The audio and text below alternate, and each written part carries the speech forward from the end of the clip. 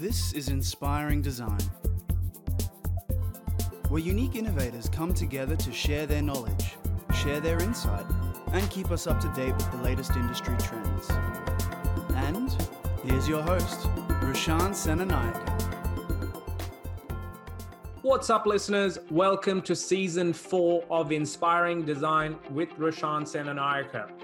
This is where the best of the best brands, experts, change makers, and thought leaders come together to share their valuable insights, experience, and knowledge, all centered around the growth sector in advanced manufacturing within Industry 4.0, encompassing various industries, technologies, skills, knowledge, trends, as well as stakeholders, all the while linking it back into education within schools and universities. Welcome to today's episode, and we have a great topic and a guest in store for you. Today's episode is all about the mining and exploration sector. So to talk through this topic, I have here with me one of the leading experts and minds in the mining sector, Kate Dixon. Kate is the Queensland Director for the Association of Mining and Exploration Companies. She's got a strong mining and business background in stakeholder engagement, strategy and advocacy, and not only that, she brings a wealth of experience and energy to AMEC. Kate works with stakeholders to deliver the best outcomes for the different AMEC members and the resources industry in Queensland. So prior to joining AMEC, Kate worked for the state government and ASX-listed resource companies across a number of different projects. So not only that, she has a proven history of achievements working in both public and the private sector. So she's the right lady for this job. Let's get straight into it. Kate, welcome to Inspiring Design. Can we start off with a little bit of background about yourself? What's your story? I grew up in Newcastle, New South Wales, looking at the Hunter River, seeing all the coal ships come and go. Yeah. And it was just a natural thing to be around the mining industry when I was young. And so it was a logical progression for me to be interested in the mining industry. So when I was at high school, I studied geology for year 11 and 12. I had an awesome geology teacher, Mrs. Hayden. Yep. And remember her well. And then headed off to uni and went straight to uni from high school and studied geology. And then from there, it was a bit of a rocky road. So I'd always knew I wanted to be a geologist. And then once I finished uni, the tech boom was on. Yeah. So there weren't many jobs for graduates in the mining industry, particularly in geology. So that was a real shame. Yeah. But in my final year at uni, I did honours with geophysics. So I had a good data analysis background. Yep. And I ended up at Telstra working as a business analyst. So I was there for 10 years and always, following the careers of my friends that stayed in the industry and kept being geologists and doing their thing. And but I was really enjoying my time at Telstra and had 2 kids and had the maternity leave and, used all those benefits of being in a big organisation. And then one of my very good friends became CEO of a junior coal mining company, coal exploration company, sorry. Mm-hmm. And he just reached out to me and said, Kate, come and work for me. Come and do this. You've got the right attitude.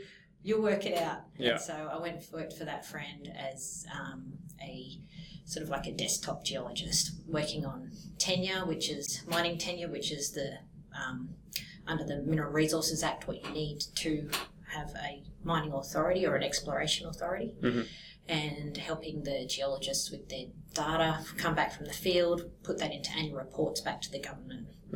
Then that company was acquired by a larger coal mining company and went to work for them, and that was heaps more fun because they had an actual operating asset.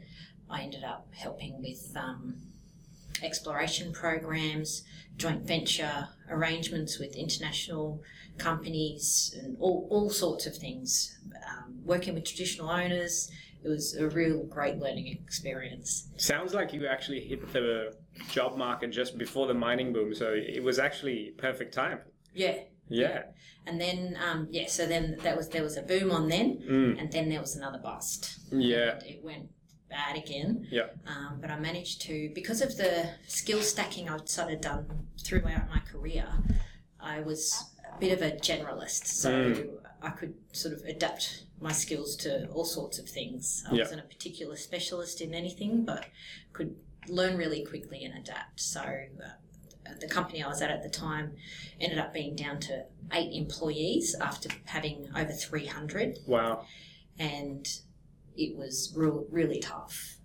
So I decided to leave that company, which ended up being a really good decision because I ended up with the state government in Trade and Investment Queensland. And I worked for the Mining and Resources team in Trade and Investment Queensland and covered investments into mining, biofuels, hydrogen, and renewable energy to some degree. So I was talking to international investors who were interested in those sorts of projects in Australia, particularly in Queensland. So that was another awesome job where, an Japanese investor would come in, we're interested in a biofuels project and growing a plant to make ethanol or something. And so take them up to North Queensland and introduce them to people, and it was really fun experience. Yeah, wow. Yeah.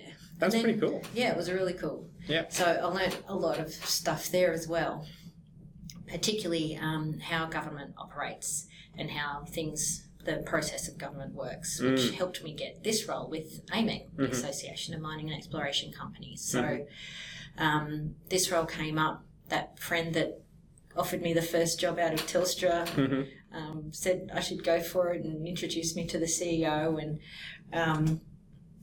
and I won the job, and it just seemed to align really well because had the government experience, had the industry experience, and this role is like a advocacy and policy role for government. So taking industry experience and trying to convert that to tell the government what the industry needs and what government can do to help our industry thrive, but also taking the new legislation or new policies or regulations that government make and interpreting that back to our industry on how they can implement it into their work.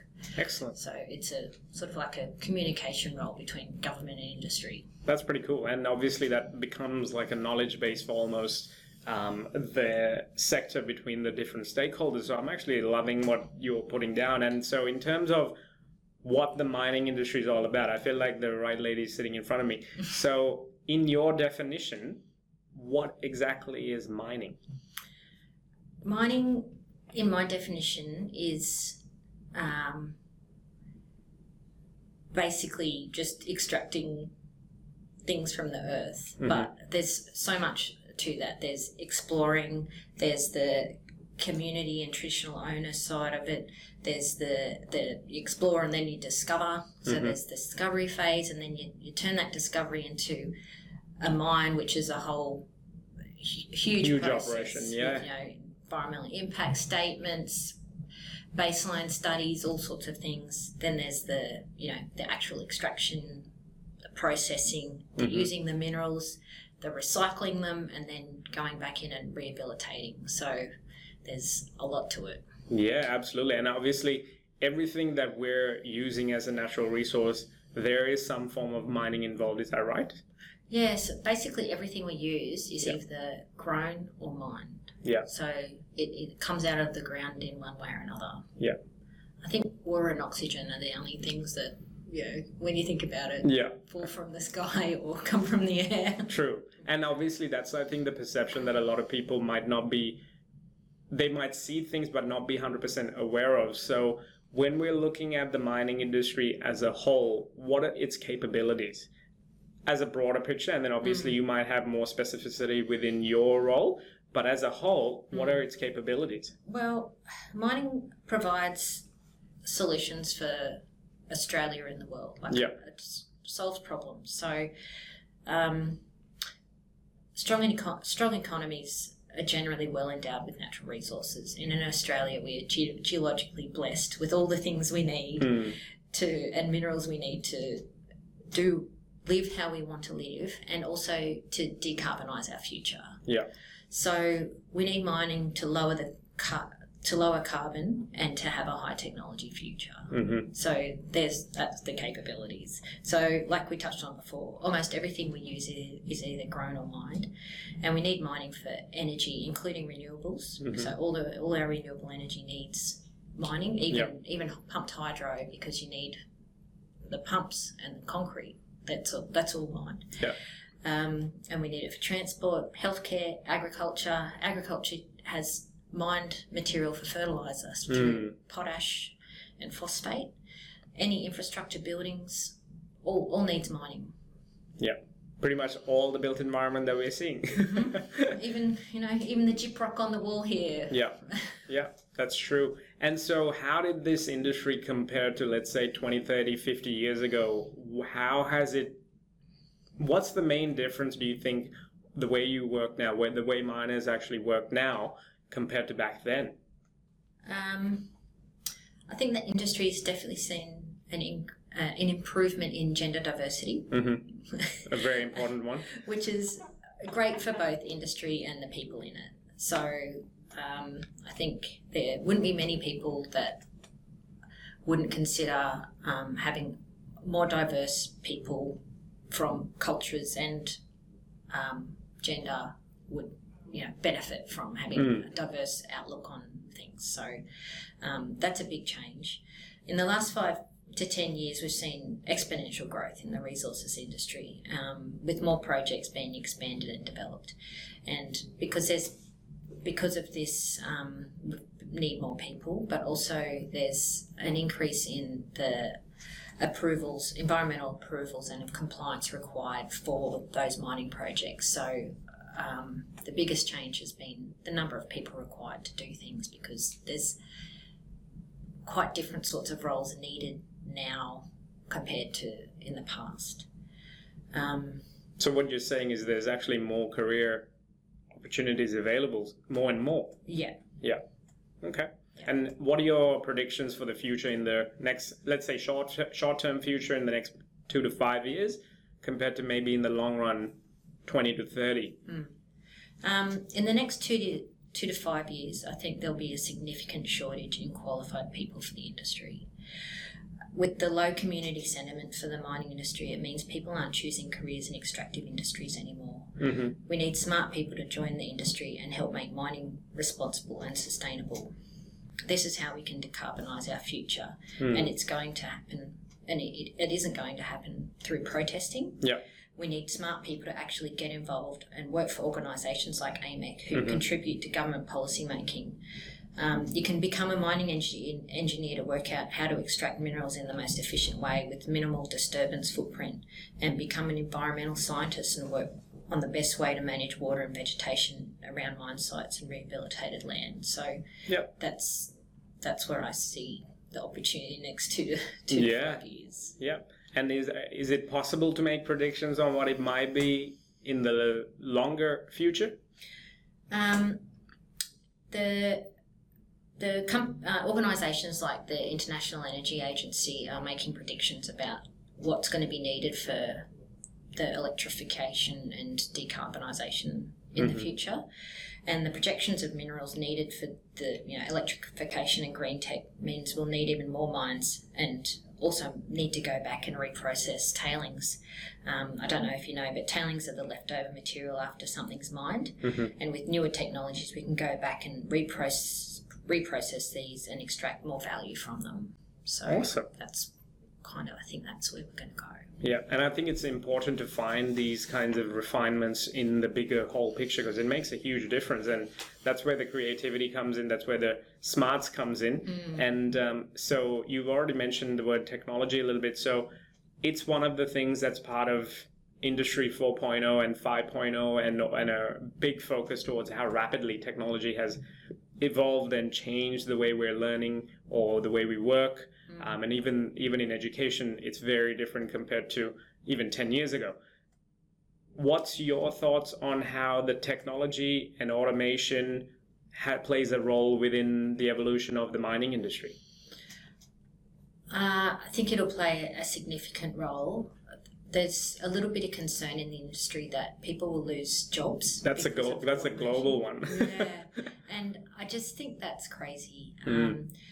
The automation will make things safer. There'll be less risk to humans and the environment in general.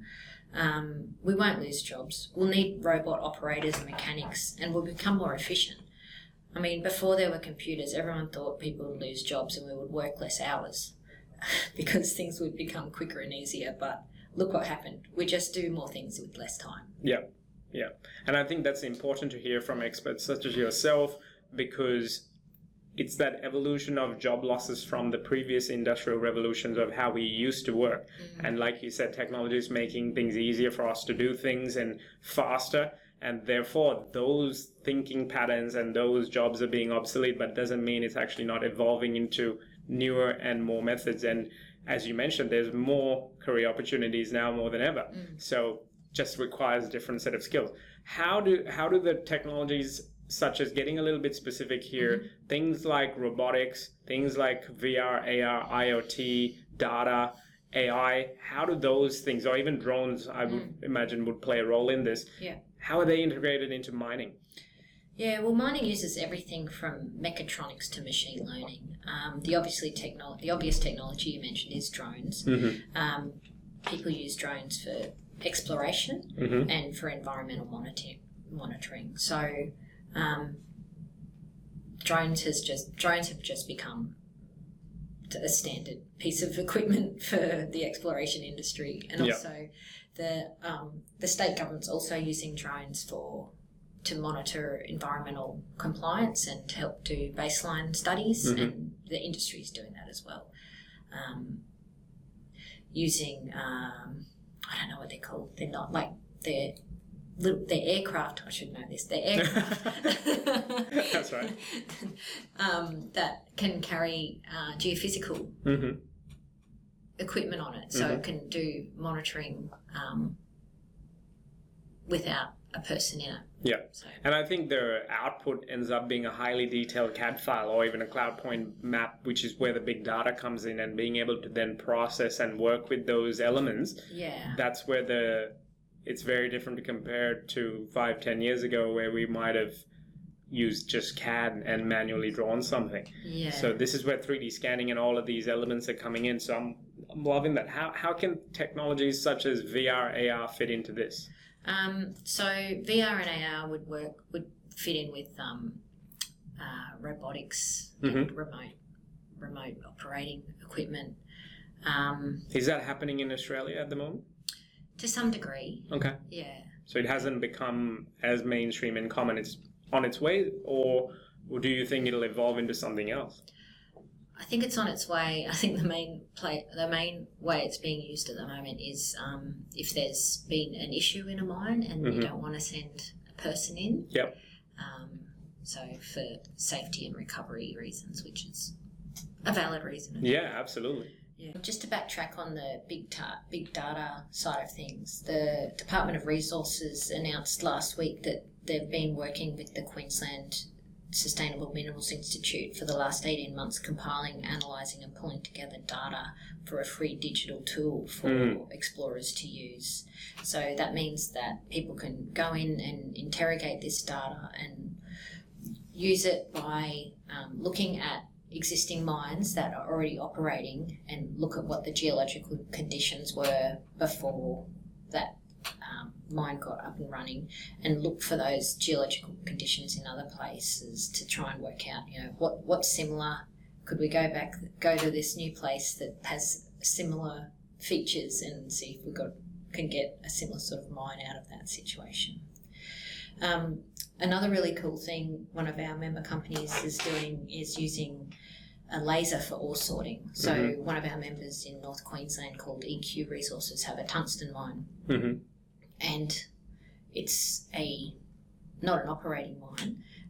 They're not digging any new rocks out at the moment. They're going back and reprocessing tailings. So they run the tailings through this ore sorter that's got a laser beam that tracks which bits of rock have high value tungsten and which don't. And so they send the good rocks off to get processed again, and they send the non-tungsten rocks off, and that becomes a quarrying product for road base. So the benefit for that is it means that the Transport and Main Roads Department don't need to go and make a quarry somewhere else. They don't need to it kind of offsets a disturbance. So you don't need to dig a new quarry. You've use the rocks from an existing mine to use in a road base. That's awesome. And obviously it would have been a collective of minds that came up with the creative solution to repurpose the actual tailings. That's where I think the creative problem solving comes in. And given that a lot of the listeners are within the education sector, I always love to ask the question on how design thinking plays a role in this. That's primarily my focus personally, coming from my own background, but I love to understand how design thinking plays a role within the mining industry, because I've already heard the patterns in terms of these new ways of thinking and where the technology integration happens. What are your thoughts on how that fits within the mining sector? I think for almost any role, any job, you need creative people, and converting the creative ideas into design solutions is where design thinking comes into it. So there's the ideas people, there's the artistic even, but you don't need to be an artist to be creative. I'm terrible at drawing, but I definitely think about things differently. And sometimes the person that comes up with the idea doesn't know how to implement the idea and doesn't have the execution skills, and that's where you need different people with different ways of thinking in organisations. So I guess design thinking takes the creative ideas and turns it into something that can be used in the business. Valuable advice. And obviously one of the important things in design thinking and its values is empathy. Do you think empathy plays a big role within the mining sector, or how that might be? Because I wanted to ask this question simply because of the fact that the mining industry is usually perceived in a very, I think, hard or, laborious and almost a boys industry, but that perception needs to be changed, and the importance of empathy, importance of a diversified workforce, integration of technology, importance of creativity, all of these elements are now overlapping. What are your thoughts on the role of empathy within your experience? I think you've always got to put yourself in other people's shoes, and no one goes to work to do a bad job. You don't wake up in the morning and go, I'm great, today I'm going to go and ruin the environment. True. No one goes to work thinking that. And I just think empathy plays a role in that. Why are we doing this? Why are we mining things? Why are people passionate about this industry? And it's because if people want things, if they want electricity, if they want cars, if they want iPhones, someone's got to dig it out of the ground for you. And the designer has to go through the manufacturing process to actually get it done. And the designer, I guess the design role there is to use those materials in the most efficient way and with the least waste. Yeah, and that's where I think a lot of empathy towards the environment, empathy towards the end user, and anyone who's actually involved from the mining process to the end product actually needs to have that level of thinking. So that's great. Now, what are some of the career pathways and employment opportunities possible within your industry at the moment, as of, let's say, 2021? We're almost at 2022, but what are your thoughts on that within your sector? There's so many jobs. I don't know where to start. The main areas of mining are exploration, mine planning, community engagement, technology, extraction and processing, and the environment. And like all companies, there's also the business side of things. So there's the accountants and HR and lawyers and that sort of stuff. So Yeah. It's huge. The main yeah. We touched on it earlier. Like, Yeah. There's just so much growth. Yeah. And the roles that exist today they'll evolve. They've and adapt. evolved. Yeah. So as long as you've got a good background, no one's going to be qualified for stuff that we don't know exists yet. Correct. So I think skill stacking is really important and being open-minded. Yep. Perfect. And one of the recent very interesting articles, it was a video article that I was researching about when it came to mining sector and how mining sector is now going beyond the world and looking at mining actual asteroids and meteorites. And this was very, very cool. And obviously people like Richard Branson and all the big companies going outside the world at the moment, exploring and pushing those boundaries, are talking about exploring and mining resources in outer space. And that just adds a whole array of new challenges to solve and new problems to solve. And from what I read in the article, one of the meteorites that are within our reach can feed the Earth because it has more resources 4 times what Earth already has. So imagine being able to actually reach that and then bring that back here and being able to walk through those challenges to get to that outcome. So it's amazing. And I think it's a very exciting industry given the fact that it's how it's evolving now to this 4.0, 5.0 version. Yeah. And so one of the things that I really wanted to ask you is, do you think the students now in primary school and high school are the ones who are going to be potentially doing those things in the next 10, 20 years? Do you think the current education system is aligned with to facilitate the future of your industry? It's a bit of a tough one. Yes and no. I think students today are getting mixed messages.